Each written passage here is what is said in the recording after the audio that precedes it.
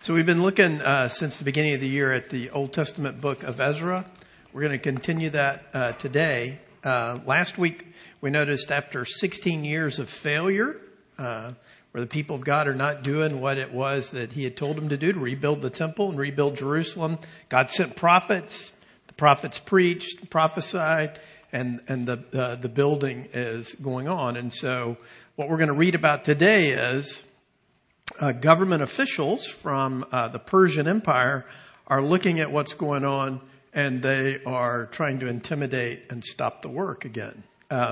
Maybe you're a government bureaucrat. Don't laugh. It's a God-honoring occupation, right? We hear that word and we think it's a bad word. Not necessarily. These guys were bad.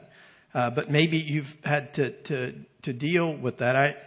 I'm reminded, when I was 9 or 10 years old, we were building a shed on our farm, and a guy pulled up in the driveway of the farm in a car that had the county logo on the side of the door, and he asked my dad where his building permit was for the shed, and my dad said, it's in the lockbox in the house. It's the deed to this property with my name on it. And you can leave now. Yeah, he did things like that. And so, ironically, that our farm now has condos and a subdivision on it. And the last time I went by there, the only remaining structure from our farm that's on there was that shed we built without a building permit. So, and you may be thinking, well, I wouldn't want somebody in my neighborhood just building anything. Our nearest neighbor was a mile away, so it's not like they could see our shed. It wasn't that great, but yeah. So we kind of have a little bit of that going on in this text today. So before I read it, let me pray, and we'll see what God has for us this morning. Lord, we confess to you today that we are weak and easily discouraged and quick to quit the work that you have given us to do, that we wonder and worry and fret when our enemy threatens us, that we often flee. We have anxious hearts. And so today, as we read about the resistance that your people met and the work that you did to encourage their hearts, I pray that you would bless us. Lord, we are involved. You have seen fit to involve us in the building of your church and the building of your kingdom.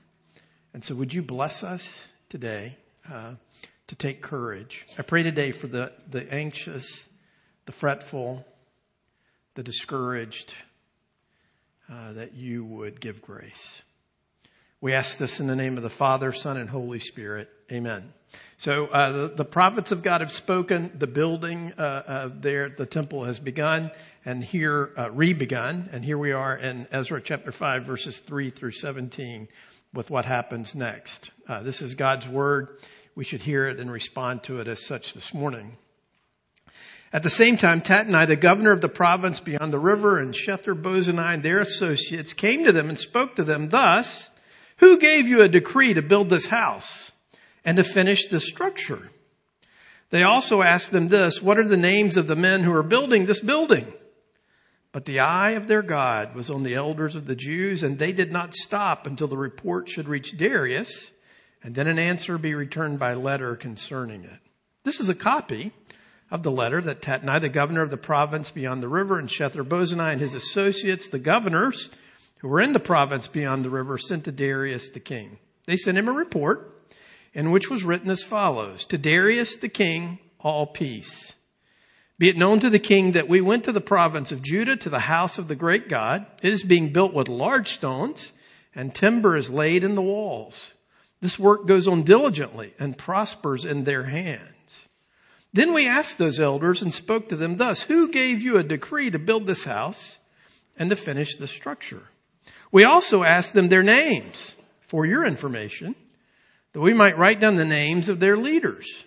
And this was their reply to us: we are the servants of the God of heaven and earth, and we are rebuilding the house that was built many years ago, which a great king of Israel built and finished.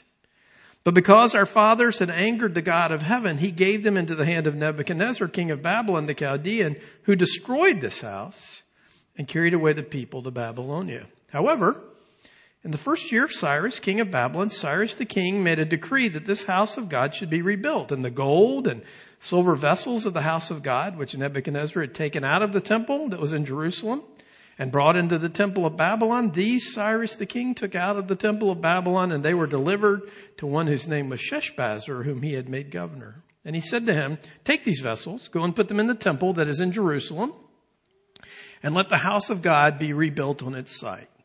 Then this Sheshbazzar came and laid the foundations of the house of God that is in Jerusalem, and from that time until now it has been in building, and it is not yet finished.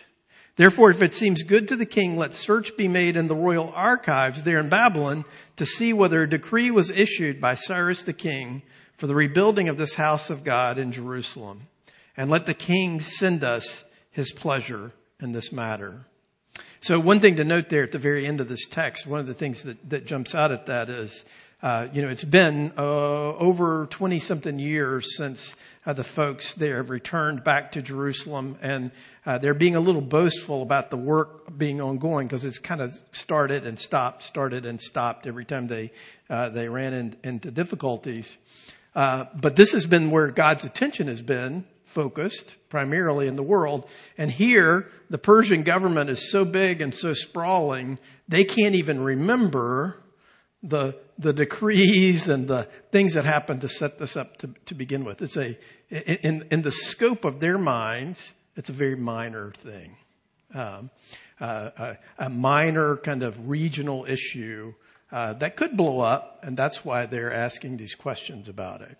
So this text is pretty important for us today because I think it speaks directly to us in ways that we may not be prepared this morning to really lay hold of. And the first thing is this. When we read this, it seems kind of odd. The people are building, and then these other folks come along and say, who told you to do this? And by the way, give us the names of the people who are doing the building. Now, Brian, you can put my notes up there. One of the things to note about that is, one of the things that's hard for us probably to fully understand is, what is it like to live as a subjugated people?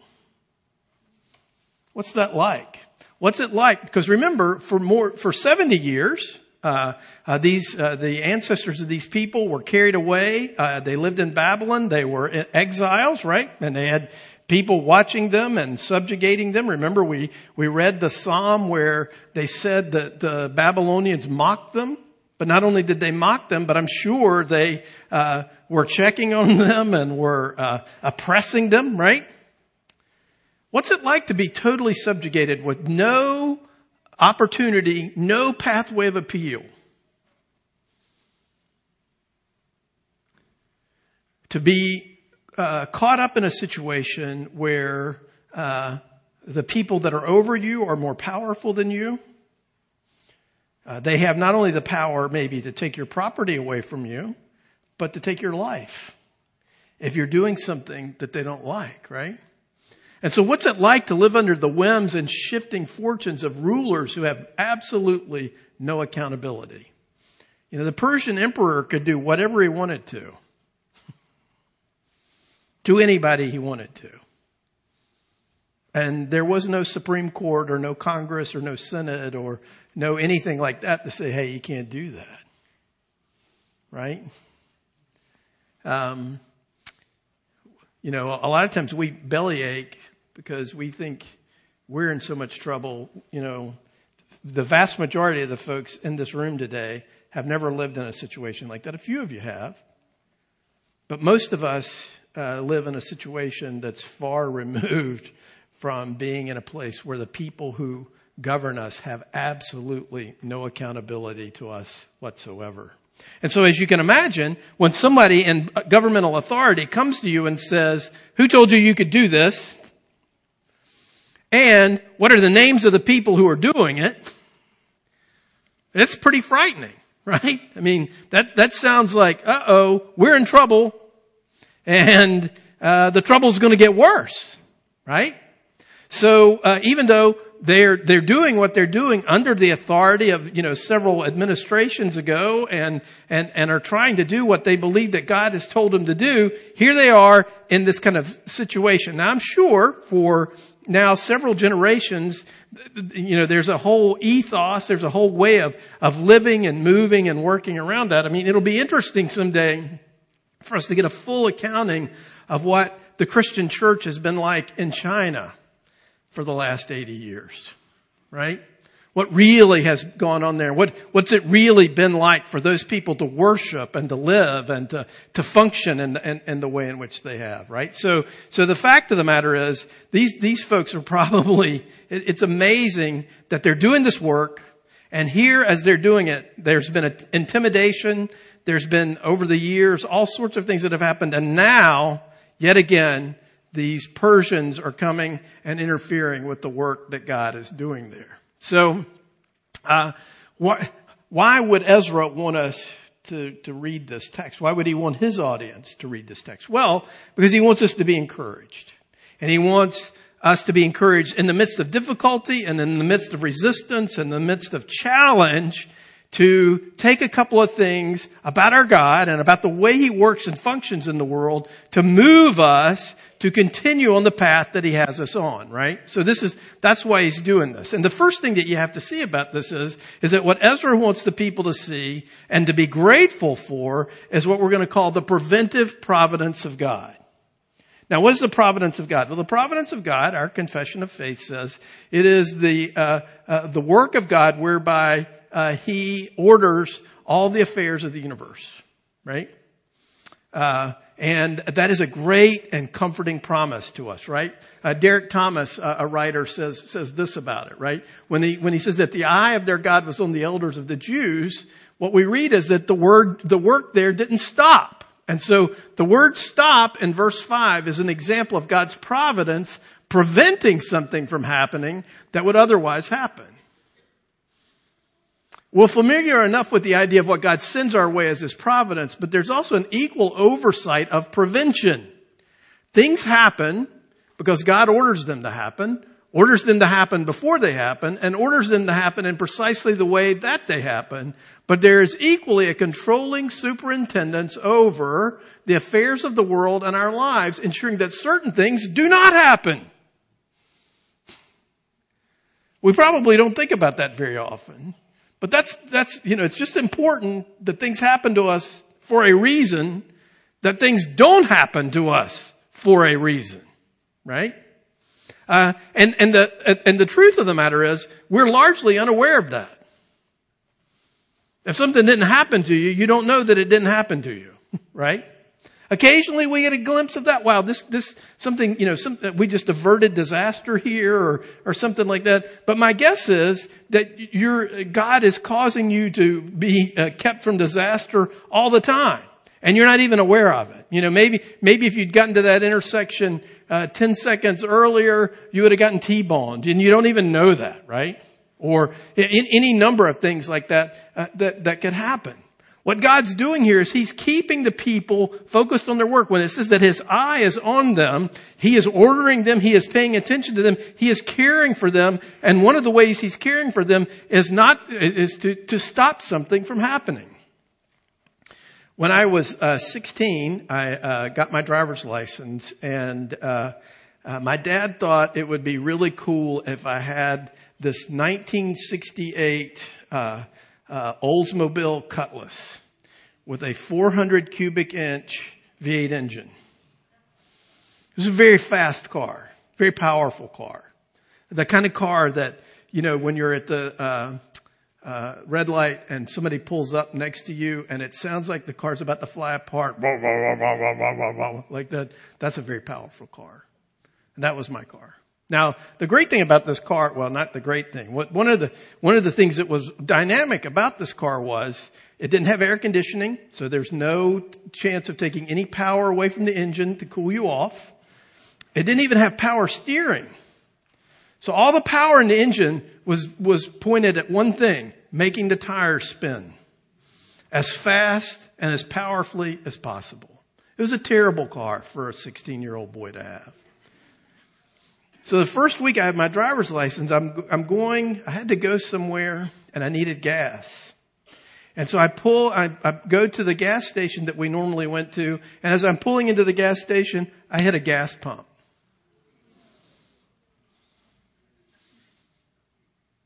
Hit a gas pump. Now, every now and then, I like to watch the news and they show like those video camera shots of when somebody hits a gas pump and there's a tower of flame. Looks like, God and Moses moving around in the wilderness, like this pillar of fire that's rolling around. That could have easily happened. But it didn't. And the guy on the gas station's a friend of mine. He comes out, he's like, yeah, you hit it. Let's see if it works. So he filled my car up with gas. It still worked. And he took a hammer and just banged on the pump, knocked the piece that was bent, and said, yeah, that'll be $3.50. And I handed him the money and I drove off. And I thought, well, that was weird. And I didn't think about it anymore. Now, as a 60-year-old man, I look back on that and I think, wow! Why aren't I a cinder? Why didn't I just burn up right there on the spot? Well, maybe you haven't lived as risky a life as I have, but the fact is there are a million things like that in our lives that happen probably on a regular basis that we don't even think twice about or have a clue about, but the love of God is manifest in keeping things from happening. Now we tend to think that, we're the target of all kinds of terrible things happening, but the fact of the matter is, we know and we believe that God orders the affairs of our lives. In fact, He orders the affairs of all of the world for our good. And so when it says that His eye is on this tiny little weak group of people there in Jerusalem trying to rebuild this temple, when He's doing that, He is protecting them. He is providing for them. He is overseeing what's happening there. Now the Persians think this is a minor issue. But the God of the universe, His eye is on this little group of people there trying, struggling, failing to rebuild this temple, right? Listen, you should be, one of the things that it's hard enough for us to be grateful and thankful and aware of the things that God does for us. But it's equally a part of His providence for the things that He keeps from happening to us. Psalm 124 could have been written very much for these people, and I think it's good for us to read it this morning. If it had not been the Lord on our side, let Israel say, if it had not been the Lord who was on our side, when people rose up against us, then they would have swallowed us up alive when their anger was kindled against us. Then the flood would have swept us away. The torrent would have gone over us. Then over us would have gone the raging waters. Blessed be the Lord who has not given us as prey to their teeth. We've escaped like a bird from the snare of the fowlers. The snare is broken and we've escaped. Our help is in the name of the Lord who made heaven and earth. Our help is in the name of the Lord who made heaven and earth. Whether it's in the ordering of the affairs of our lives to bring us good things, to bring us challenging things, or our help is in the name of the Lord in ways that He protects us that we may not even be aware of. I think one of the things that'll be so rich about heaven is you'll see probably a million different things where God kept disaster from occurring that you were not even aware of at all, probably in our lives. So this pitiful little group of men that are there trying to rebuild this temple, the eye of God is upon them. He is protecting them, He is caring for them, and He is seeing to it that His work and His purpose goes forward. You can rejoice today that God protects you and you don't even know it. He protects the ones He loves, and often they don't know it because our eye is not always on Him, but His eye is always on us, right? But there's another part of this text too, because when the people get challenged and when the enemies come and say, who gave you a decree to build this house and to finish the structure? We also ask them their names for your information that we might write down the names of their leaders. And this was their reply to us. We are the servants of the God of heaven and earth. And we are rebuilding the house that was built many years ago, which a great king of Israel built and finished. But because our fathers had angered the God of heaven, he gave them into the hand of Nebuchadnezzar, king of Babylon, the Chaldean, who destroyed this house and carried away the people to Babylonia. Listen, one of the things that we tend to do when we are met with resistance is we have this natural kind of human instinct of fight or flight, right? That's why you sweat. That's why your heart rate goes up. That's why you feel challenged like that. You get nervous. You feel the butterflies in your stomach. That kind of stuff happens to you when you're met with these kinds of things, right? What do these people do? They don't fight and they don't run. They simply say, you asked us who we are and who told us to do this. We'll tell you. We are the servants of the God of heaven and earth. Let me just say that again, right? When met with resistance, when challenged, what do we fall back on? When the question comes, who are you and who gives you the authority to do this? What do you go back on? Well, it's my own thing. I came up with this. It is a rich thing for us to remember and to settle on. The reason why we are where we are and we do the things we do is because of who we belong to. We're servants of the God of heaven and earth. We're servants of the God of heaven and earth. That's our identity. That's who we are. And that is what drives us to be and to do the things that we're doing. And this is a pretty profound thing because they are in their own way being very defiant against these people who are coming and challenging them. Because what they're saying is, we know you guys worship another God. We know that you think that he's the God. And we know that you think that that God is better because, our temple, after all, is, a ruin. But we worship the God of heaven and earth, not some regional deity, not some little God that's a God over this nation. We worship the one true God. We are his servants. We belong to him. We're not great. We're servants. We're not super dynamic, powerful people. We're servants of this God, right? Listen, one of the things that so easily falls off of us is when someone asks you, who are you? What is your default answer? What is it? Is your default to fall upon the identity that God has given you in Christ? Or is it to try to create some other resume and credential that says, I'm this way? They simply say, look, you want to know who we are? We're servants of the God of heaven and earth. And we are rebuilding the house that was built many, many years ago. One of the things that these people understand about their identity is something that we often miss. And it's this. When was the last time you thought it was great, it was a good thing that you were known and loved by the God of Abraham, Isaac, and Jacob? Probably not much. One of the things that we miss, we're Americans, right? And so the only thing that really counts and the only thing that has real value is new. Right? And so, I love to see, I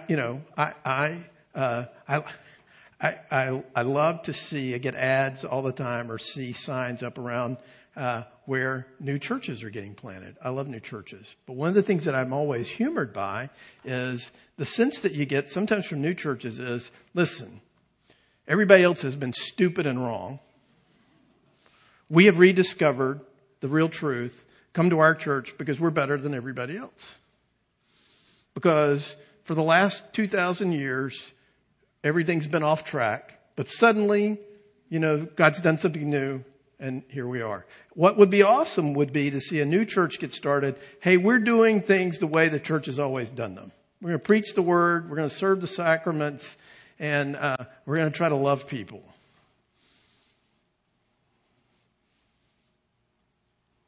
Our coffee's not that great. Things might go wrong. Pastor might be boring. Right? It is a good thing for us to recognize, and it is a good thing. One of the reasons why we are so often discouraged and knocked off course is it feels like to us, God just started with us. When in fact, God has been about the business of building his kingdom, of drawing a people to himself, of redeeming a people, of being at work for millennia. And we're in that stream. And so when I get discouraged, or I feel like I want to quit, one of the things that I remember is, wait, God's been doing this forever. And there have been people, weak people, failing people, sinful people that he has used, that he has redeemed, and that he has employed in the work of his kingdom. He does that all the time. I don't have to come up with something new or come up with something innovative. The fact is, God's been at work doing this forever. And we should take courage from that. Sometimes we think the only thing that we're so entertainment oriented and so distracted that it takes something new to get our attention. When the fact is, we might be discouraged because we haven't taken the courage from seeing our God's been faithful for a long time. And if he's been faithful for a long time, I have every reason to hope and believe that he will continue to do so. Right? That's a good thing. So they look back and they say, we're simply in the stream of what God has been doing for thousands of years. But even in the midst of that, they're not arrogant about it, because what they recognize is, yes, we're in that stream of the faithfulness of God, but we're also in the stream of our fathers angered the God of heaven. They were rebellious. They were independent. They were idol worshipers. And as a result of that, we're in the fix that we're in now. So they're not saying, we're better than everybody else. We're racially, spiritually, ethnically superior. No, we're sinners. We come from a long line of sinners.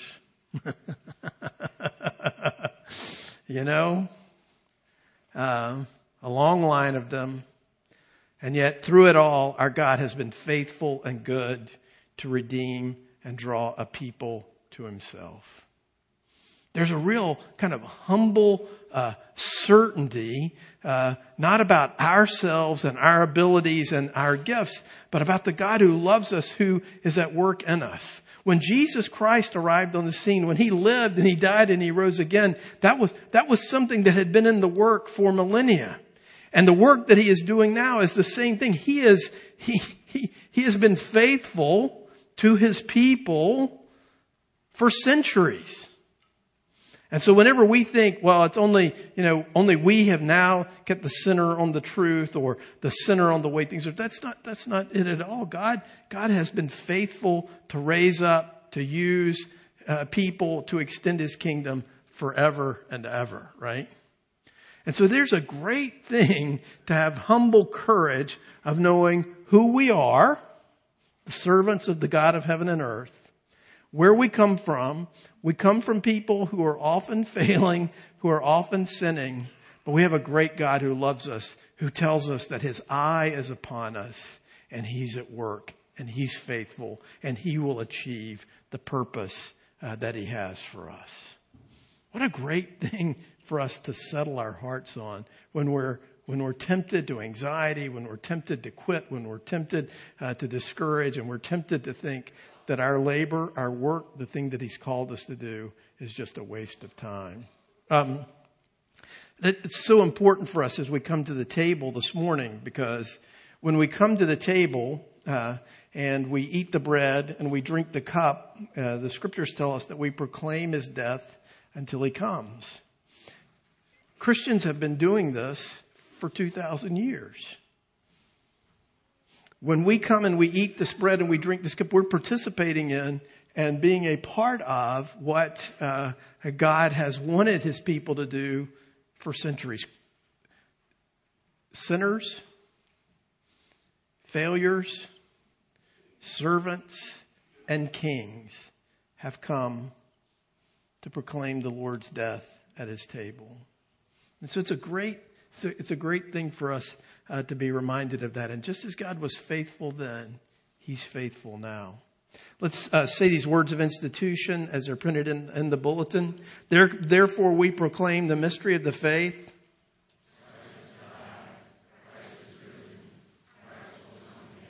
Christ our Passover is sacrificed for us.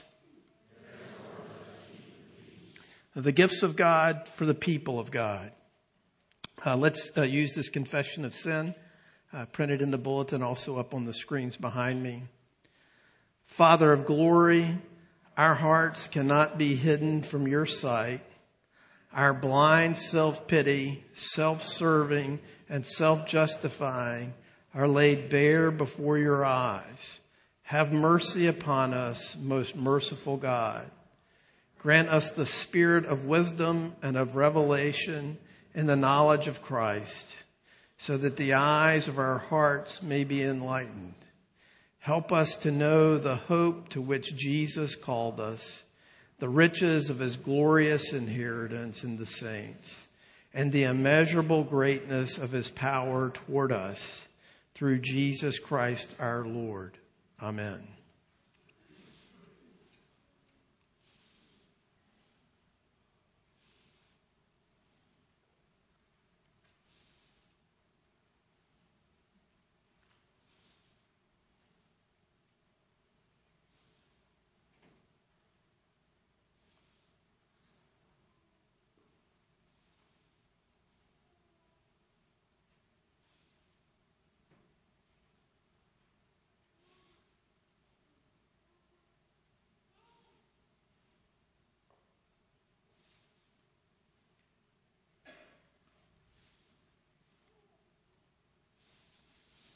Believer, hear these words of encouragement.